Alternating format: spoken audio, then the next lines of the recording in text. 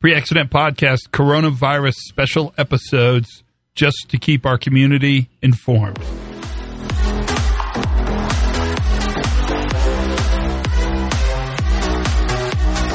Hey everybody, Todd Conklin, CoronaCast. How are you?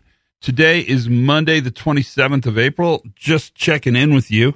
It's been more of the same so far, but it looks like things are starting to take a different narrative, and that's going to be interesting as well. Let's talk about one thing today that I don't think we talk about enough, and this is I think part of when you look back at what was it you counted upon in order to be to do your function, to do work during this time of crisis.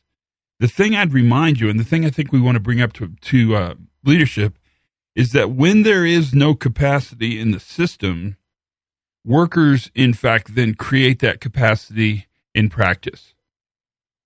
So should I say that again? I think that's worth thinking about. When there's no capacity in the system, then what we do is we count on workers creating that capacity in practice. Because, in fact, workers always complete your process design. And we know that's true.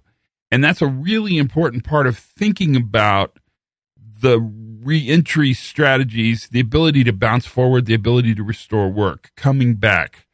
And that part of this discussion is, I think it's worthwhile for us to think about, but it's really worthwhile for us to point at our managers and to say the system did not provide the adaptive survivability.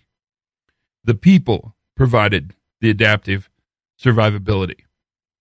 That's kind of my thought for today. More this week for sure. Things are happening, and I bet we have more to talk about. I hope everything's good, and I hope you're surviving and checking in on people and taking care of yourself. That's important. Learn something new every single day. Have as much fun as you possibly can. Be kind to each other, and for goodness sakes, be safe.